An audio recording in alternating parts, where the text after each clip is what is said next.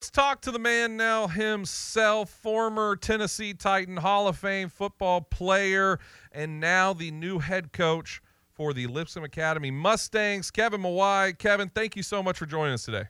Yeah, guys, glad to be with you. Excited about being back in Middle Tennessee, man. Let's go.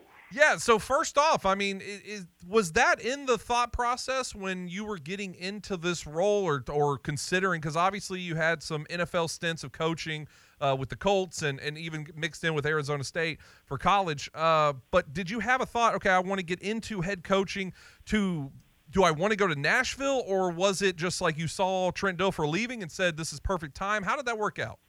No, I started when I left Nashville. I moved back to Louisiana. I got out of football altogether for a year, just kind of reevaluate, see where I was at. And we moved back home. We left Middle Tennessee area to go back home so that my kids can grow up around their mamas and papas and mimi and papas and be around family. And so while I was there, I took a year off, and then I actually volunteered at LSU. And through that, I started training guys, much like a lot of these guys around here are doing now. And I built the clientele up to like 40 guys, junior high all the way to pro guys. And it was fun and enjoyable, coaching 4 guys at a time, 5, and I was like, you know what, the challenge is to take 5 guys and make them an offensive line unit. That's a very good unit. And so that's when I decided, I'm going to try to climb these ranks and see if I can get to the NFL level and become an NFL offensive line coach. And so I kind of took it like a 7-year, 8-year process to where I finally got my first NFL job, true NFL assistant O-line job, and my next step would have been to get my own room. And I was really not looking forward I wasn't looking to get back into college ball, and really didn't think about high school other than like the most fun I ever had coaching was coaching high school kids and junior high kids. And so I got a buddy of mine was here on staff at Lipscomb with Trent Dilfer, and a guy that I played with way back in Seattle, and we've been great friends ever since, and our families are good friends. And he's like, hey, you need to apply for this job. I was like, he goes, I'm not going with Trent, but I'm going to stay here, and I want you to be the head coach. I said, well, why don't you do it? And, we just kind of went back and forth. And I was actually in town on December 10th. It was our bye weekend when I was at the Colts. And Trent had just left and was putting his staff together there. And my friends here kept trying to tell me, you need to be the head coach, da-da-da-da. And I'm like, I'm not doing it. And then I would go back to work. So we've got, 6 more games left in the season or whatever it is. And I get a text message about a week later, and it's the head of the school, Brad Schultz, and said, hey, this is who I am.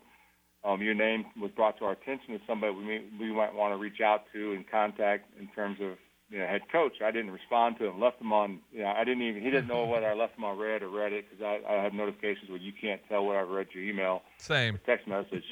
And it's nobody's business if I open your text message or not. Exactly, Kevin. We're right on board. No, you're the GOAT. You're the GOAT. You can hang out with us anytime. I just you know what? Sometimes you just don't want to answer right away. Straight up. I didn't, and that was just something I just wasn't prepared to have that conversation. Because in my mind, I'm like, I'm riding this NFL thing out, and this season I'm going to go through the cycle, see what happens, and if somebody needs a coach, maybe I'll be available. And then as the season went on, like a week or 2 weeks later, I get a FaceTime call from Brad Schultz, the head of the high school, and I'm like, God, this dude's he FaceTimed me. And so I had a lull in my day at work. It was like a Monday or Tuesday, which is game planning days, and I was like, I'll call him back. So I FaceTimed him back, and then when I FaceTimed, he answered it, and it's like, I'm so sorry. He goes, I didn't mean to FaceTime you. So really, it was a butt dial. It was a butt dial where he FaceTimed me, and he hung up. And so I just answered and called him back, and that was our first real conversation. And he's like, hey, your name came up. We don't know if you even be interested in this. It's something you want to think about. I said, look, just give me a week. Let me think about it, a couple of days, whatever, and I'll get back to you. And then I was contacted and asked if I'd be willing to come down and actually do an interview. And then that in-between time, just talking with my wife and just a lot of prayer, really, to be honest with you, about what's next in my career and do I really want to ride this NFL thing out. If I was 30 years old and younger, I could do it. But at my age, I was like, man, I've worked too hard to put myself in position to be joyful in what I'm doing. And right now, I wasn't having a lot of joy. It's like, we fired our coordinator, fired our head coach, our tight ends coach left. I became the interim tight ends coach. We're losing. There's no chance of us getting in the playoffs. I'm working until midnight every night.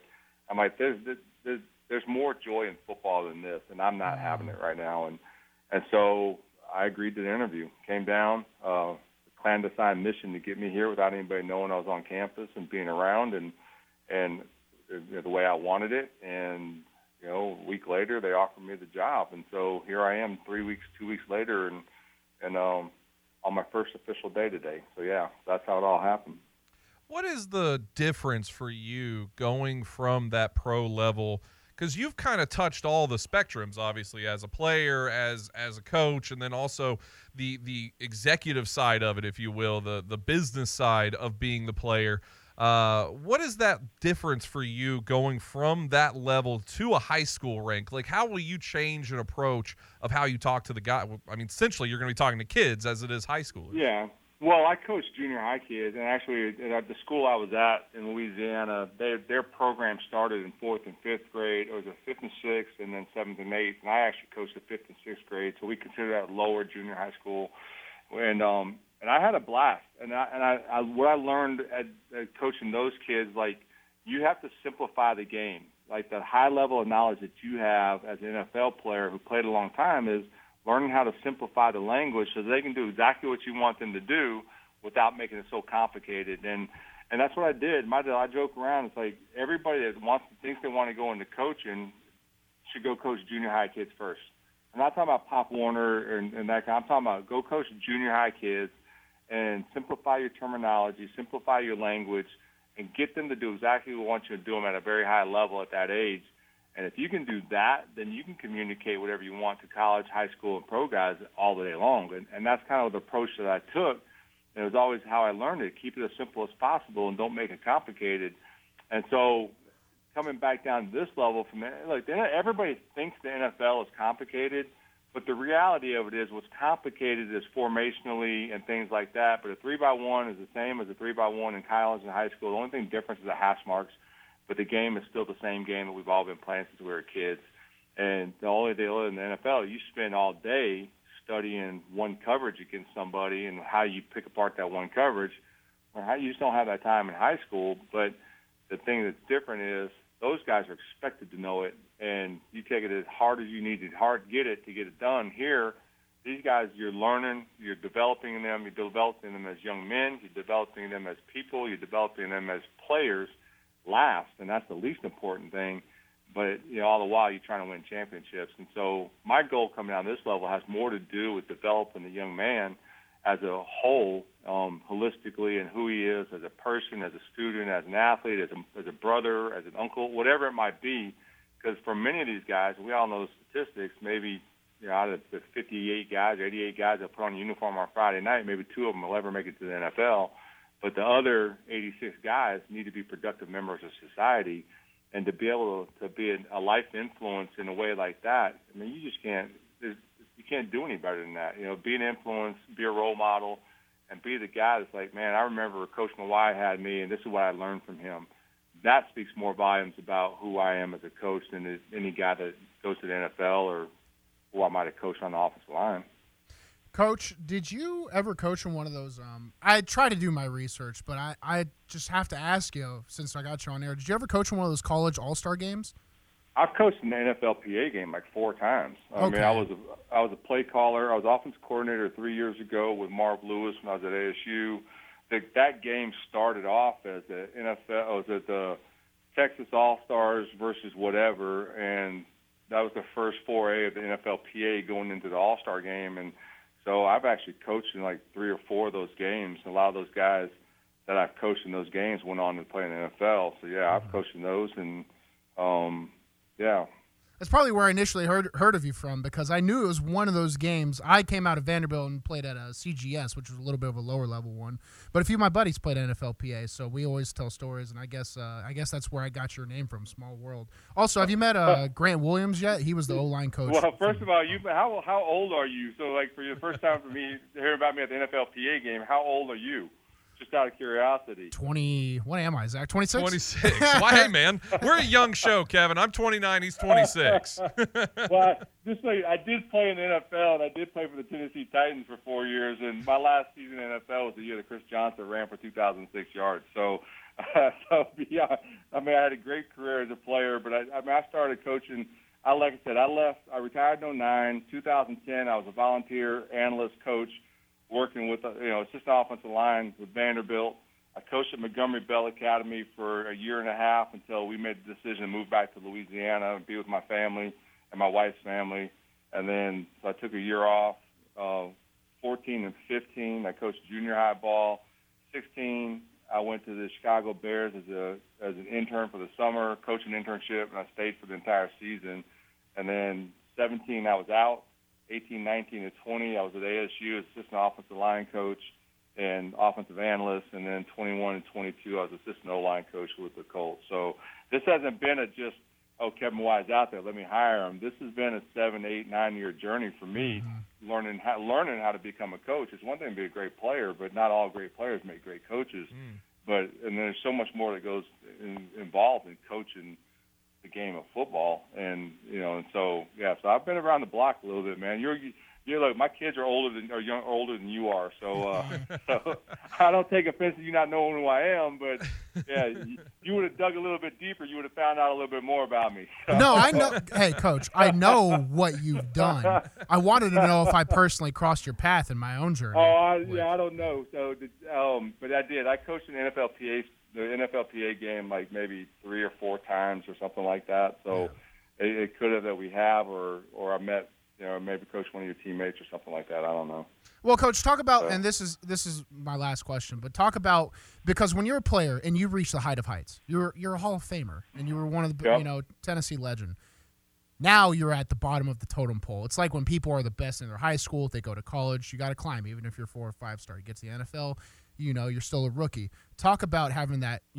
I already know you had that sense of humility to kind of find a form, find a grind, become a student of a thing again in your coaching career, and just talk about that journey and how it finishes up at Lipscomb here. Well, I think so the challenge for a guy that played in the NFL a long time like myself or Trent or anybody like that was that when you go into the coaching ranks, particularly at the pro level, there are a lot of guys that don't want you to be part of the program. Even in high school, like there are some challenges in the high school ranks where like, was this guy really willing to do the grunt work and all that kind of stuff?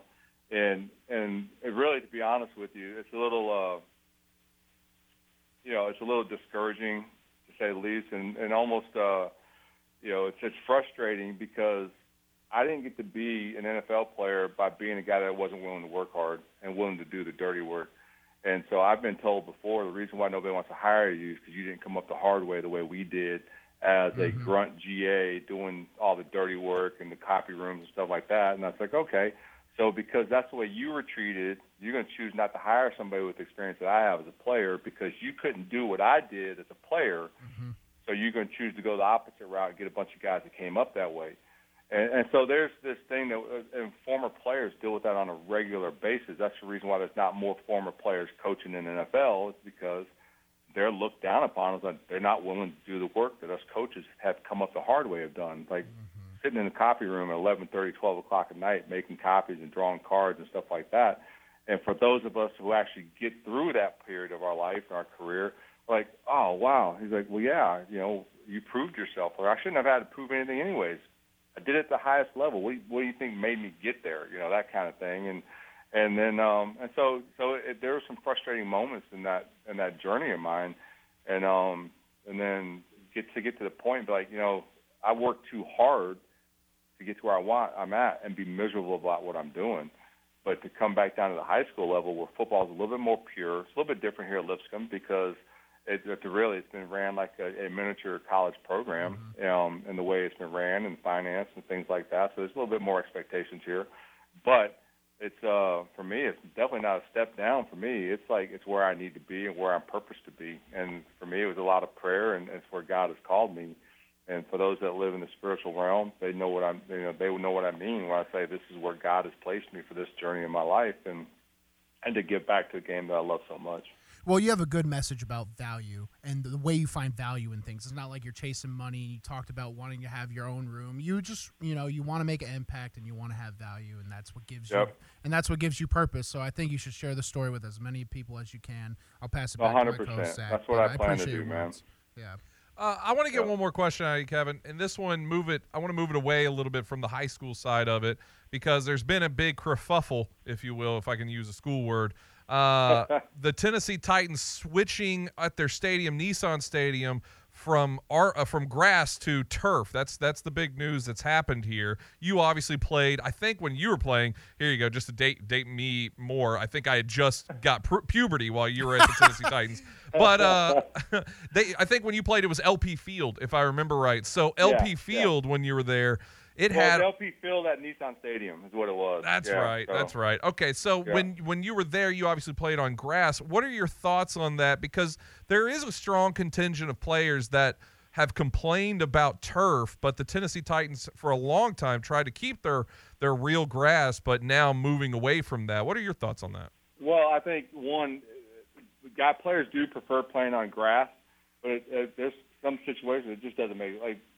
Pittsburgh putting grass in their stadium just doesn't make sense. I mean, it's going to turn to mud. And several years ago, and you might have been too young to remember it, the field was so bad, a ball from a punt hit the ground and stuck 4 inches deep into the grass. and so there's some situations where it just doesn't make sense. Now, I preferred playing on grass. I will say my practice fields at Baptist Sports Park, which is now whatever, St. Francis or whatever. St. Thomas, yeah. Whatever. The practice fields are better than the game fields. And, the deal with Nissan Stadium is their fields, shared with TSU. And the game, as much as they tried to make the grass good, it was never a great field. It was always chewed up. I know they replaced it maybe twice a year every season that I was there. And there was more paint on the field than there was grass blades. But I know the studies have been done. The rate of injury on turf fields versus grass is almost equal to one another, but the player's perception is everything. I've seen studies when I was a player, player president of the PA, and even as a player rep prior to that, I saw studies on turf and the amount of studies that they do on the turf versus the artificial grass and stuff like that. And at the end of the day, you got to have a playing surface that's going to last and it's going to look good for TV aesthetics and stuff like that. But if I'm playing in December, I want to play on a solid turf. I don't want to be playing on dirt that's been painted over, and that's kind of what's been going on at LP Field for years. And it's not a knock on the field and grounds crew. It's just the way it is, the weather here. Grass just doesn't grow at the rate they needed to, as opposed to Arizona, where they pull the tray out and let it sit in the sunshine in the middle of December, October, November, whatever, and you have perfect grass all year round. You just can't do that in some climates, and Tennessee happens to be one of them. I think it's a smart move. Kevin, thank you so much for jumping on with us. We're going to obviously get you on more, especially when we get into – I look forward to meeting you once we get into high school coverage and all that kind of fun stuff as it gets going. I think Lipscomb Academy has a very bright future, especially with you at the helm. Thank you so much for jumping on with us, brother. Sounds great. Appreciate you guys having me, and you guys have a great day and great evening. And any parent that's looking for a great school and a great football program, we'd love to have you come up and visit us and check out what the school has to offer. So that's my sales pitch right now. Hey, I'm sending them down there. Don't worry. We're going to be sounds great. We'll send you the invoice. Thanks, Kevin. All right. Sounds good. Good talking to you guys. Thanks, buddy. Good stuff there. Kevin Y., Hall of Famer, NFL. I love it, too.